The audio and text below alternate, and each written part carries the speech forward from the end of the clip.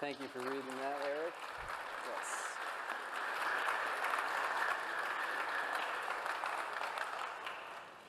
Good morning to those here, to those joining us online from near and far. We're deep into summer at this point, and between people getting to take vacations and others just joining us for the first time, it's time for a quick update on what's been happening in the life of our church lately. We set out for this to be a summer of prayer for our church family. Back at the beginning of June, we said, here's what we can do on our own strength. Here's what God can do. So what better use of time is there than seeking His face in prayer this summer? Right? So let's cut way back on putting events on the church calendar. Let's breathe, and when we do put something on the church calendar, let's make sure this summer that it has an emphasis on prayer. So we've been prayer heavy in our meetings this summer, in our worship services. We've been prayer walking our towns and neighborhoods. Who's already participated in a prayer walk this summer? Several of you have, yeah. Then for sermons, we said, let's preach some prayers. Right? So we're in the Psalms of Ascent, these songs for the journey that God's people would pray to a melody as they went up to Jerusalem for worship. We heard from Pastor Lee Eklov last week. That was sweet. We've heard from Pastor Sean in this series. We'll hear soon from Dr. Lau. And along the way, many of you have shared with me that this has been the right series at the right time. Praise God. If you miss a week because you're downstairs helping with the kids or out of town, the great thing is it's all on our YouTube channel now. So I pray that these songs for the journey give voice to the songs of your heart the way they have for me this summer. Let's pray. Lord, you're big and you love us, and that makes us glad.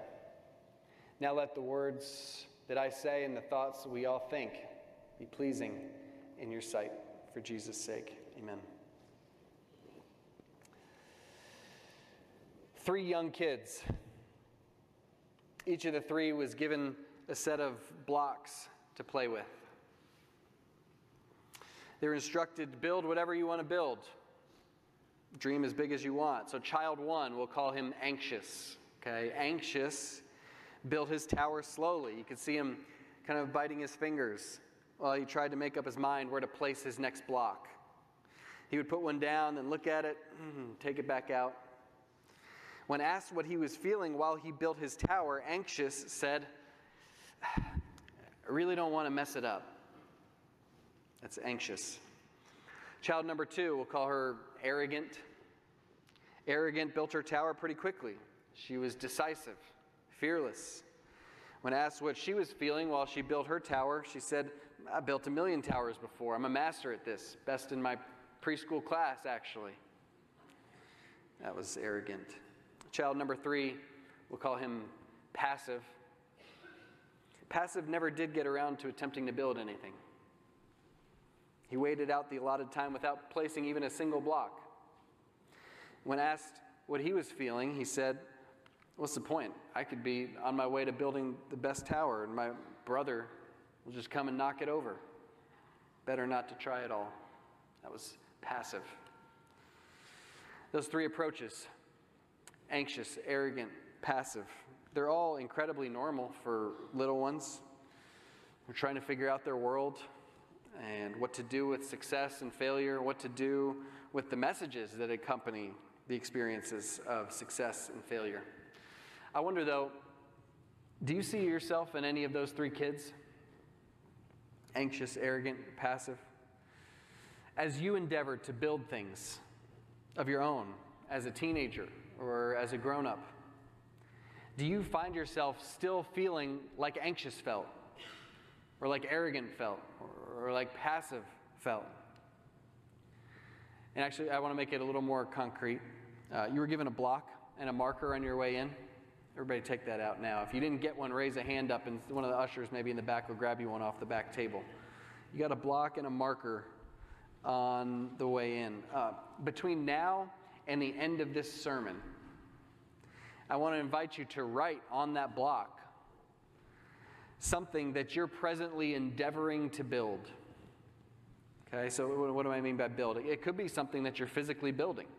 You're working on building a treehouse for your grandkids. It could be something that you're building at work. You're trying to build a high-performing sales team. It could be something you're building in your family. You're trying to build an atmosphere of encouragement in your home, maybe. Whatever it is, we're all building something, right? So think about it. When you walk out these doors, what is it that you're going to be at work building this week?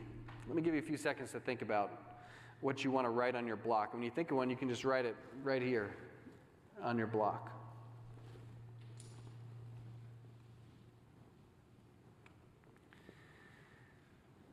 Now, as you've had a chance to write, and if you need a little more time, you can write at any point during this sermon.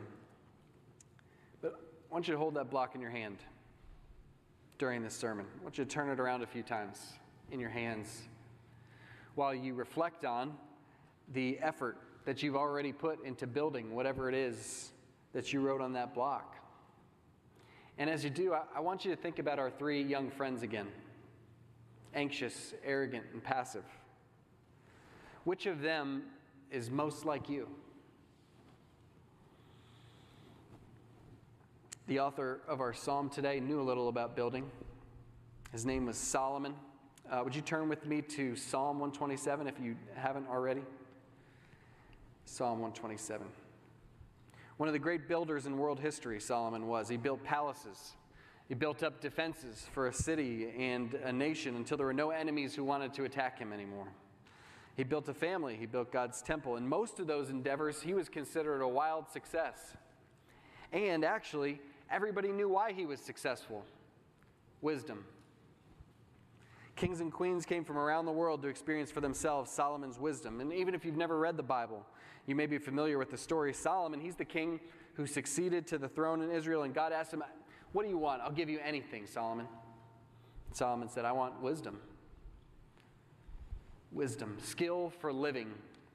That's a good definition of what wisdom is. It's knowing what to do in that vast majority of life situations in which there's no black and white moral rule that applies to the situation and gives you the answer about what to do. And as far as wisdom goes, Solomon was in a class of his own. He wrote 3,000 Proverbs, according to 1 Kings 4. But, just so happens, he wrote only 2 of our Bible's 150 Psalms. This happens to be one of the 2. Not surprisingly, it's classified as a wisdom psalm. It aims to impart wisdom, and when Solomon offers wisdom, it's a good idea to take notes. And so, what is this wisdom psalm about? The topic here, I think, is blessing. The word blessing doesn't actually show up in the psalm, but let me make a case for blessing as the topic anyway. Take a look at the blessings that show up in these 5 verses. We've got the Lord building a house for you. That would be a blessing. We've got the Lord watching over a city to protect it. That's a blessing. The Lord giving sleep. The parents of young children said, "Lord, send that blessing." The Lord giving children, that in itself is a blessing. All of those are laid out in the 5 verses of this psalm.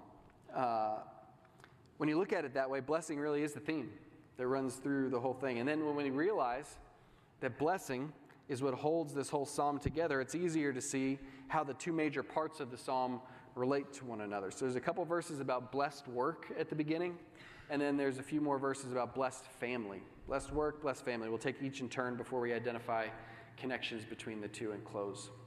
First, blessed work, verses 1 and 2. Follow along with me as I reread those. "Unless the Lord builds the house, those who build it labor in vain. Unless the Lord watches over the city, the watchman stays awake in vain. It is in vain that you rise up early and go late to rest, eating the bread of anxious toil. For he gives to his beloved sleep."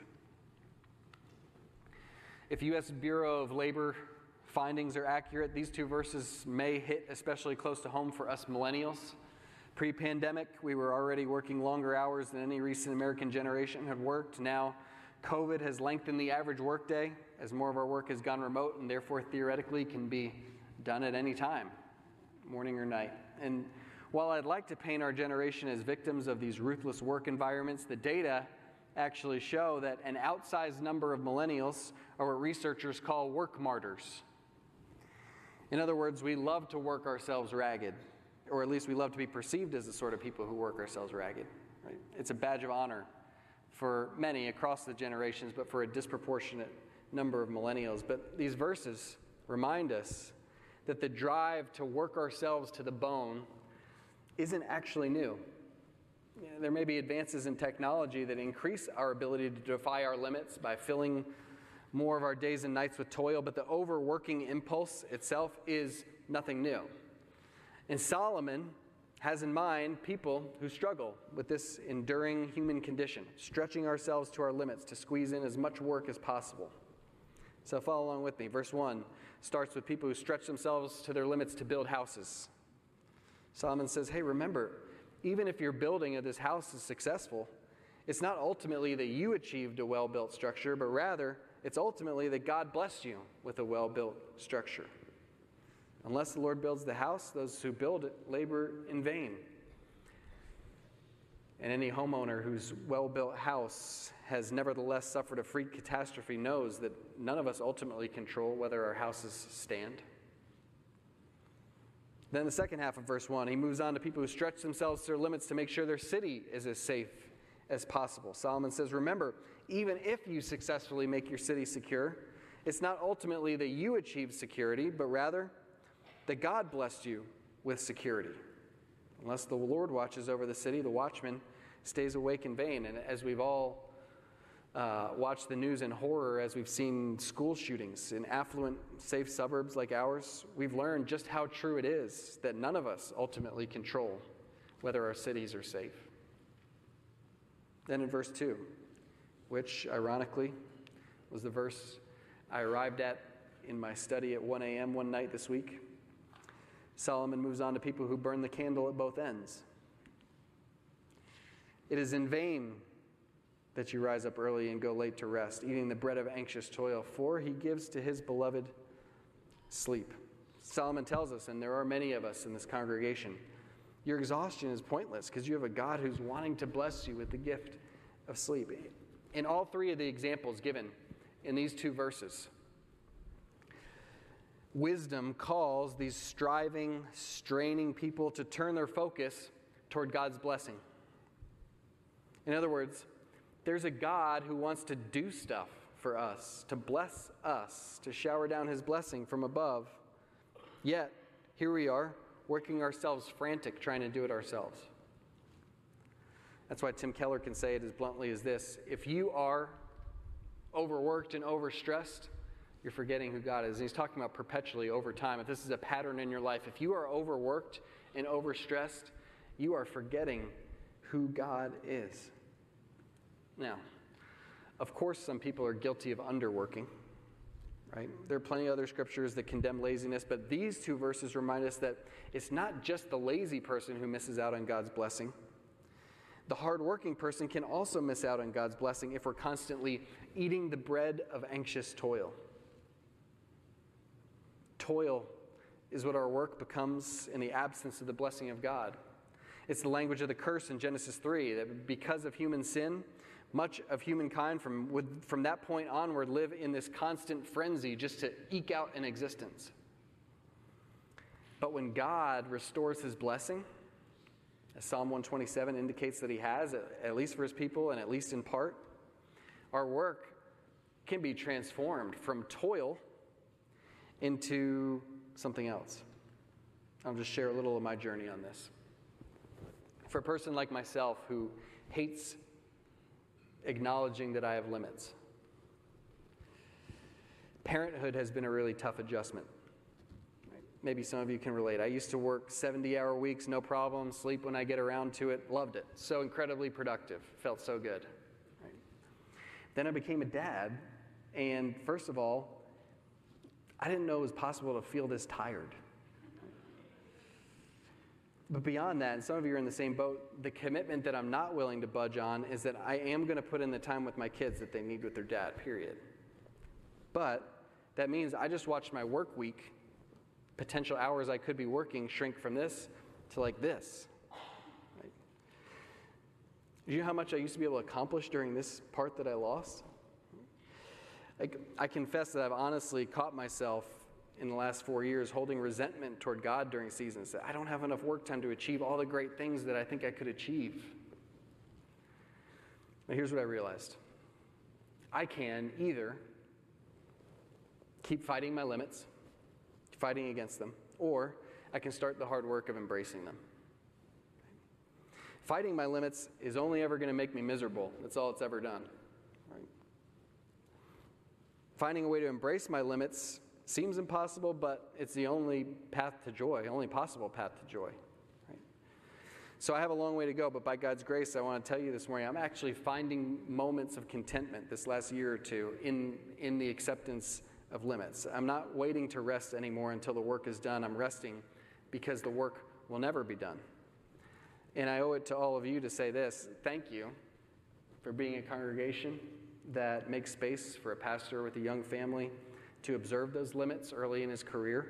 Not every pastor has a group of elders or a staff team or a congregation that gives the sort of grace that you've given me, so thank you for that. Blessed work. It's at this point between verses 2 and 3, this space right here, that this psalm seems to take what is kind of a hard left turn. It's maybe the most striking feature of this psalm. Like, where does verse 3 come from? So let's dig into it. Verses 3 through 5, blessed family.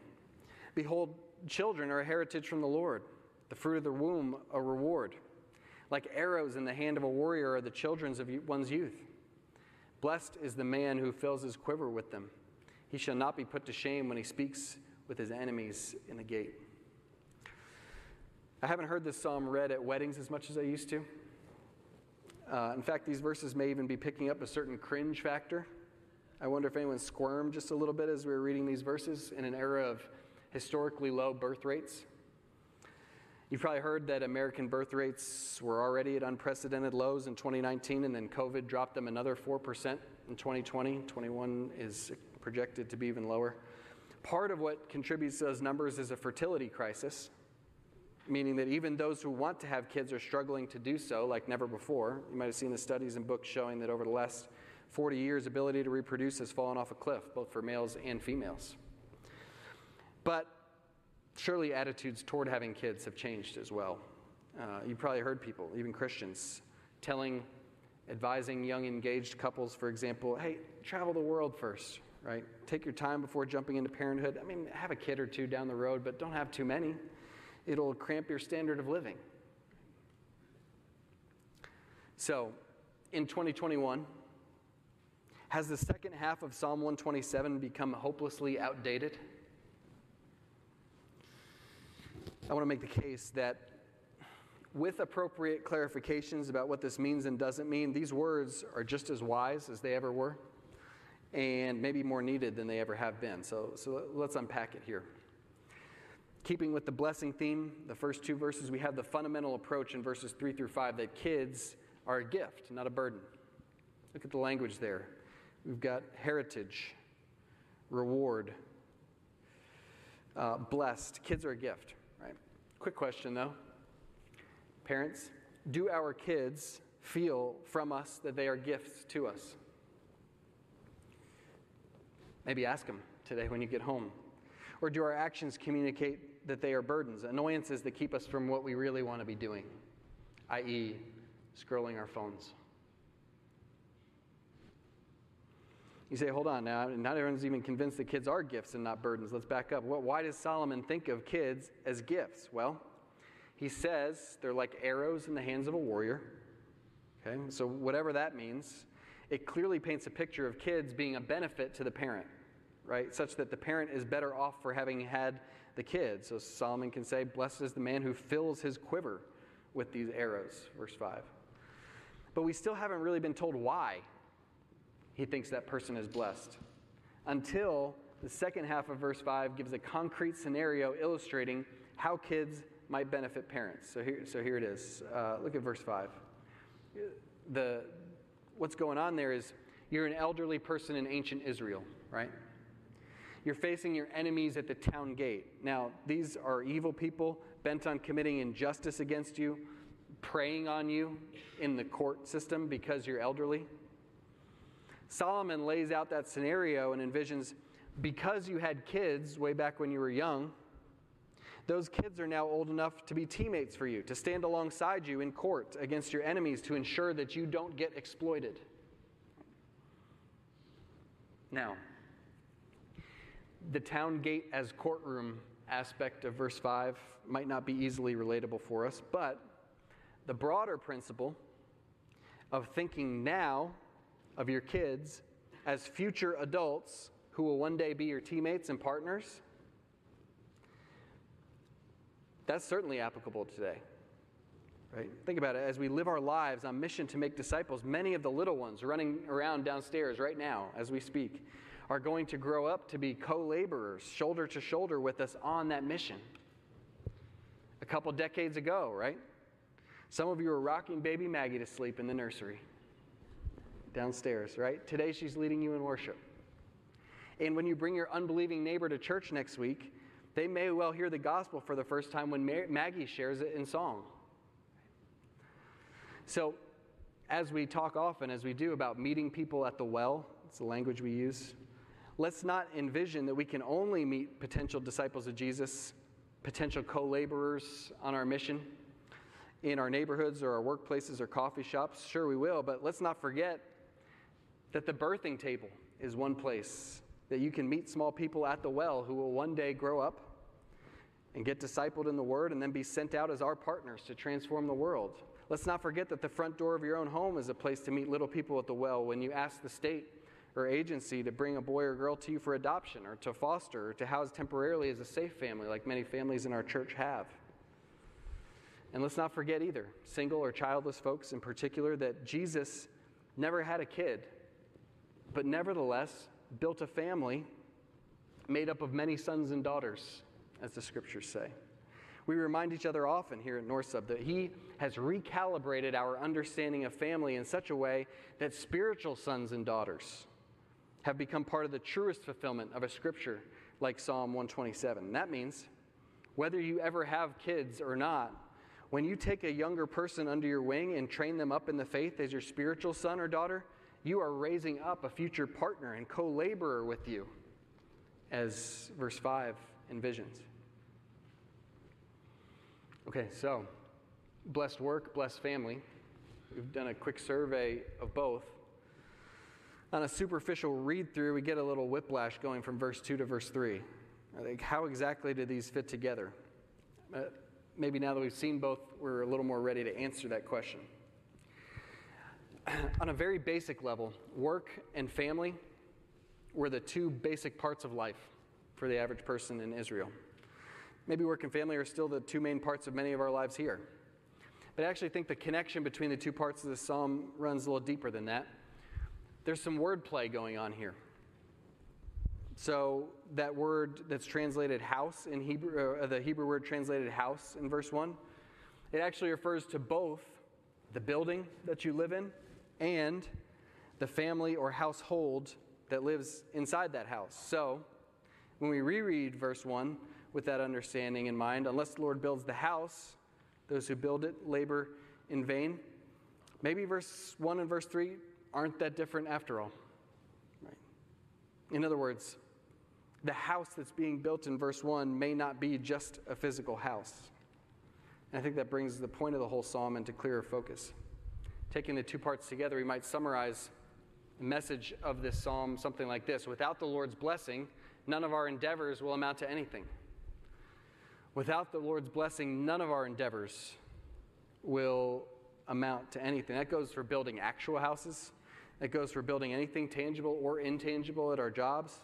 It goes for building a home environment to nurture our little ones. Without the Lord's blessing, none of our endeavors will amount to anything. Cracks show up in the most meticulously poured foundations, don't they? Markets dramatically shift right when you don't want them to, despite all your research. The most hovered over kids sometimes nevertheless turn away from the Lord. You and I at peak effort, peak excellence, peak attentiveness are still decidedly not in control when it comes to being able to guarantee the results we want in any area of our lives. Put it this way, whatever you wrote on this block, it won't succeed without the Lord's blessing. And I think that truth is a corrective to whichever of the three builder kids live inside of you. It corrects you if you're anxious, because you don't have to worry about blowing it. Is that good news for anybody? You can be free. The results aren't up to you. Even if you make mistakes while building your tower, and you will. If the Lord decides your tower will stand, He'll make it stand. It also corrects you if you're arrogant, because it's a reminder that your best efforts will one day fail. You'll follow every best practice just like you've done so many times before, and yet the tower will collapse. Even if you're the most talented and hardworking builder, if the Lord determines your tower won't stand, the storm will come to knock it down. But it also corrects you if you're passive, because the answer provided in the psalm clearly isn't inaction. Assumed everywhere in this psalm is that the builders, they keep building. The watchmen, they keep watching.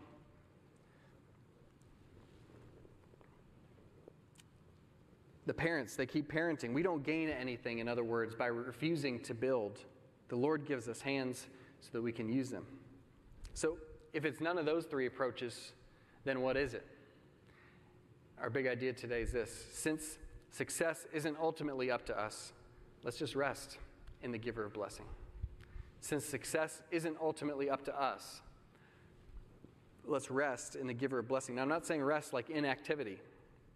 I'm saying rest like I breathe a deep sigh of relief and contentedness while I am building. Like I do use my blocks to build as best I can, but I rest once I've set them in place. I don't know what the outcome will be, but I do know that the Lord is in control, and I do know that He loves me. And so despite my imperfections and failures, I know that He may choose to shower the work of my hands with His blessing. And since success isn't ultimately up to us, let's rest in the giver of blessing. Well, Psalm 127 has given us rich wisdom from the second wisest man ever to live.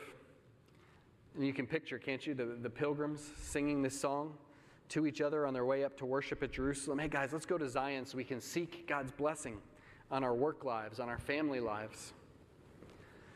But some of you know the latter part of Solomon's story. Tragically, Solomon didn't live by the wisdom that he had. For all he knew about building, his building programs became foolish. For all he knew about family, he rejected God's commands in the end for family life, and his family became such a train wreck that it tore apart the entire kingdom almost instantly after his death. Rereading Psalm 127 in light of how Solomon's life ended, that provides us with a sober warning not to let the wisdom of Scripture just go through our heads without penetrating to our hearts and working itself out in our hands and feet. See, as it turns out, Solomon, he's not the hero of this song. Solomon's authoring of this song was actually always meant to point us to someone beyond himself. If you've been joining in our Read the Bible in a Year plan, you might have caught it because we read the relevant passage just this week, 1 Chronicles 17. David wanted to build a house for God, the temple. But what did God say?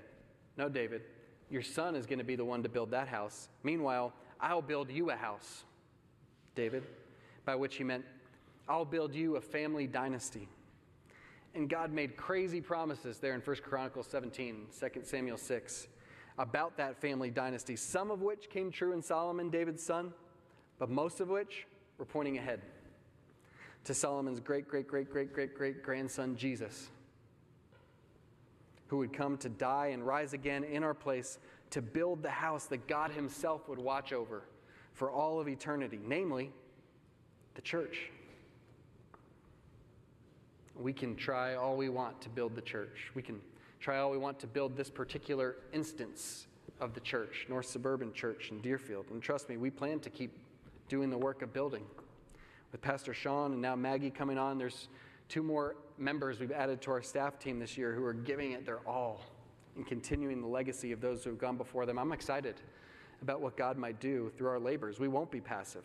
But whether you're an elder, deacon, life group leader, or church member who just cares about this church and wants to have a hand in building it up, may we not be arrogant about our building or anxious about our building this church. In the end, it's the Lord's decisive blessing that we need. Amen. So may we not be the church of frenzied labor. I'm going to say that again. May we not be the church of frenzied labor. Rather, may we be the church that works hard and then rests contentedly because we trust that the Lord is the one who will build his house. Let's pray.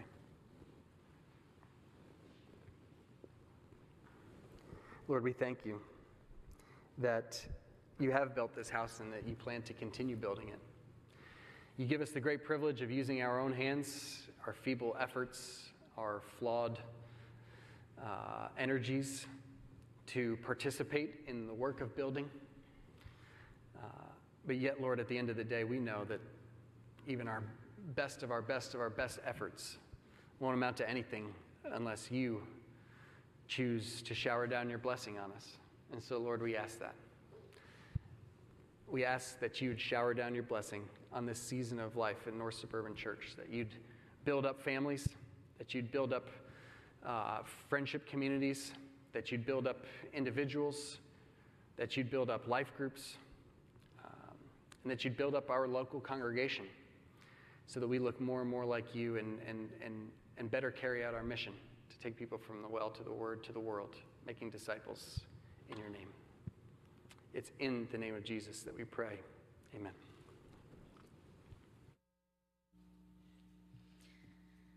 Let's stand and respond with a short prayer in which we let go of the ownership of the things that we have accomplished and give our glory to Jesus, the author of all of it. So if you feel led, please join me in reading this prayer aloud. Lord, admitting that my accomplishments are your gift is a bittersweet thing to do. It stings at first because it humbles, but then it is so very sweet and brings such peace. It is not up to me, and it never was. Let me work hard with this liberating insight, removing the pressure I sinfully put on myself. Amen.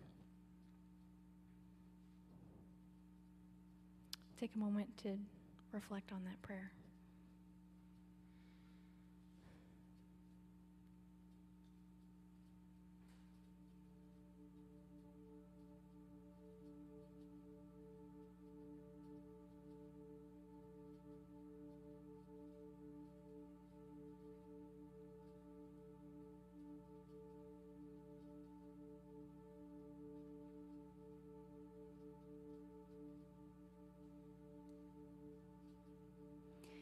Hear these words of assurance from Romans 5.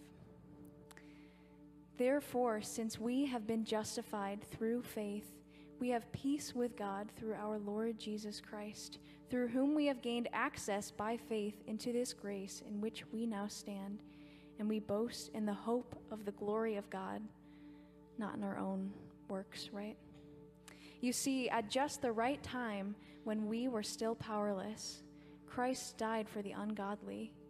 God demonstrates his own love for us in this: while we were still sinners, Christ died for us.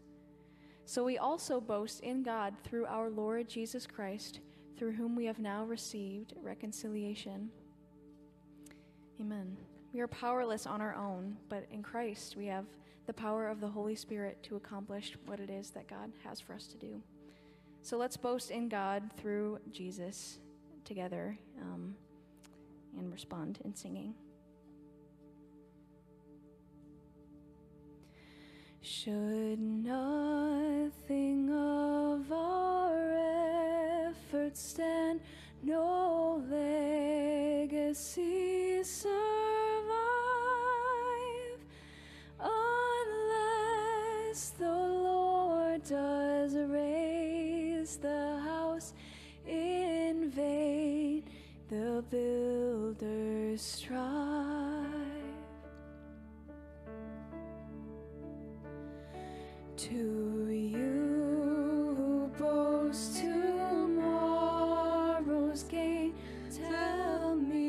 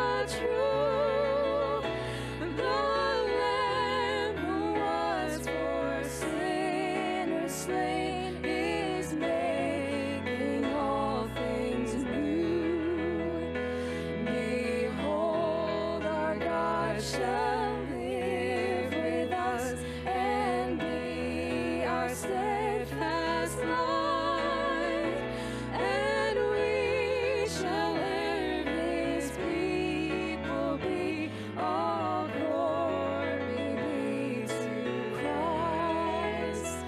All glory be to Christ our King. All glory be to Christ. His rule and reign will ever sing. All glory be to Christ. All glory be to Christ our King. All glory be to Christ. His rule and reign will ever sing. All glory be to Christ.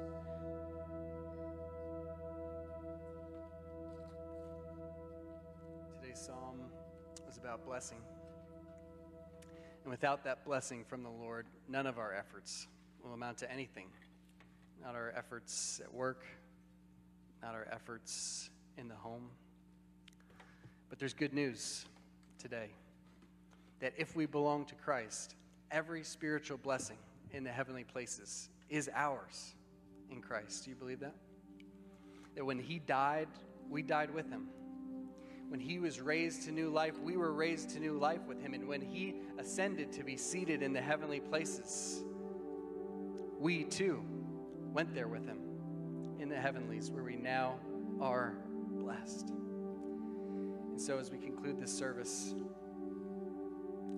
Maggie and Janelle and I just want to sing this blessing straight from Scripture over you all. And as you pick up the melody, would you join in with us and sing it over each other as well? The Lord bless you and keep you. Make his face shine upon you and be gracious to you. The Lord turn his face toward you and give you peace. Sing. The Lord bless you and keep you. Make his face shine upon you and be gracious to you. The Lord turn his face toward you and give you peace. If you receive those words, sing amen with us.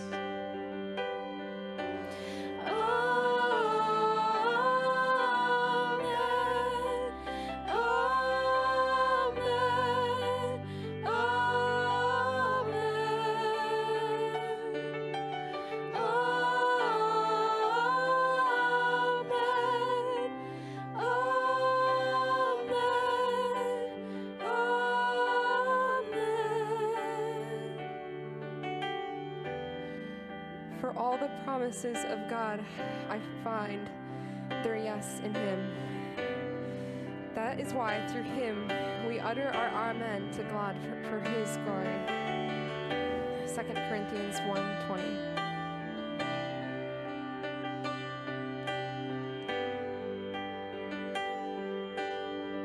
Sing this to one another. May his favor be upon you and 1,000 generations, and your family, and your children, and their children, and their children. May his presence go before you, and behind you, and beside you, all around you, and within you. He is with you, he is with you in the morning, in the evening, in your coming, and your going, in your weeping and rejoicing. He is for you, he is for you. May his face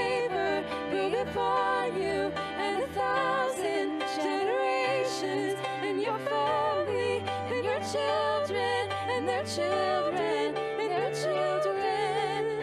Amen.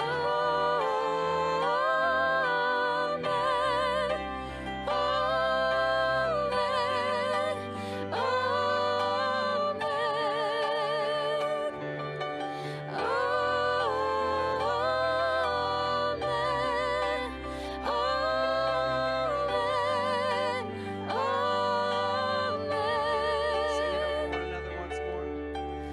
The Lord bless you and keep you, make his face shine upon you and be gracious to you. The Lord turn his face toward you and give you peace.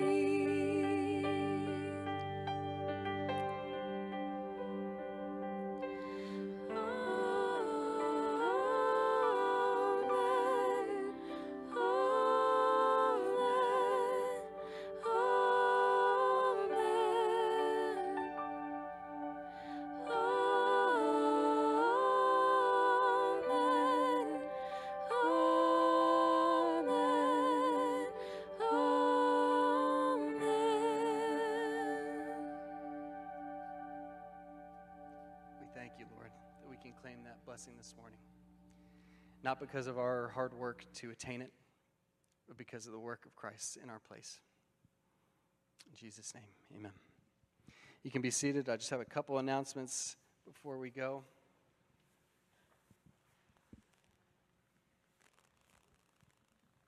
You wrote on that block today, Keith Nilsson has made a case for us.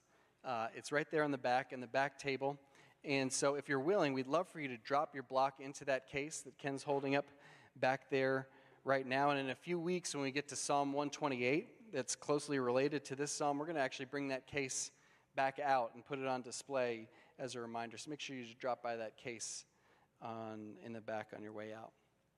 Want to make sure you caught in the highlights on Thursday that we have some staff members taking well-earned vacations. So check the highlights and see some condensed office hours in the next couple weeks. You may call in one of these on one of the afternoons and not get anybody. Sorry about that. And finally, save the date for August 29th for Jane Eklov's retirement celebration after church. We have been in denial long enough. It's really happening.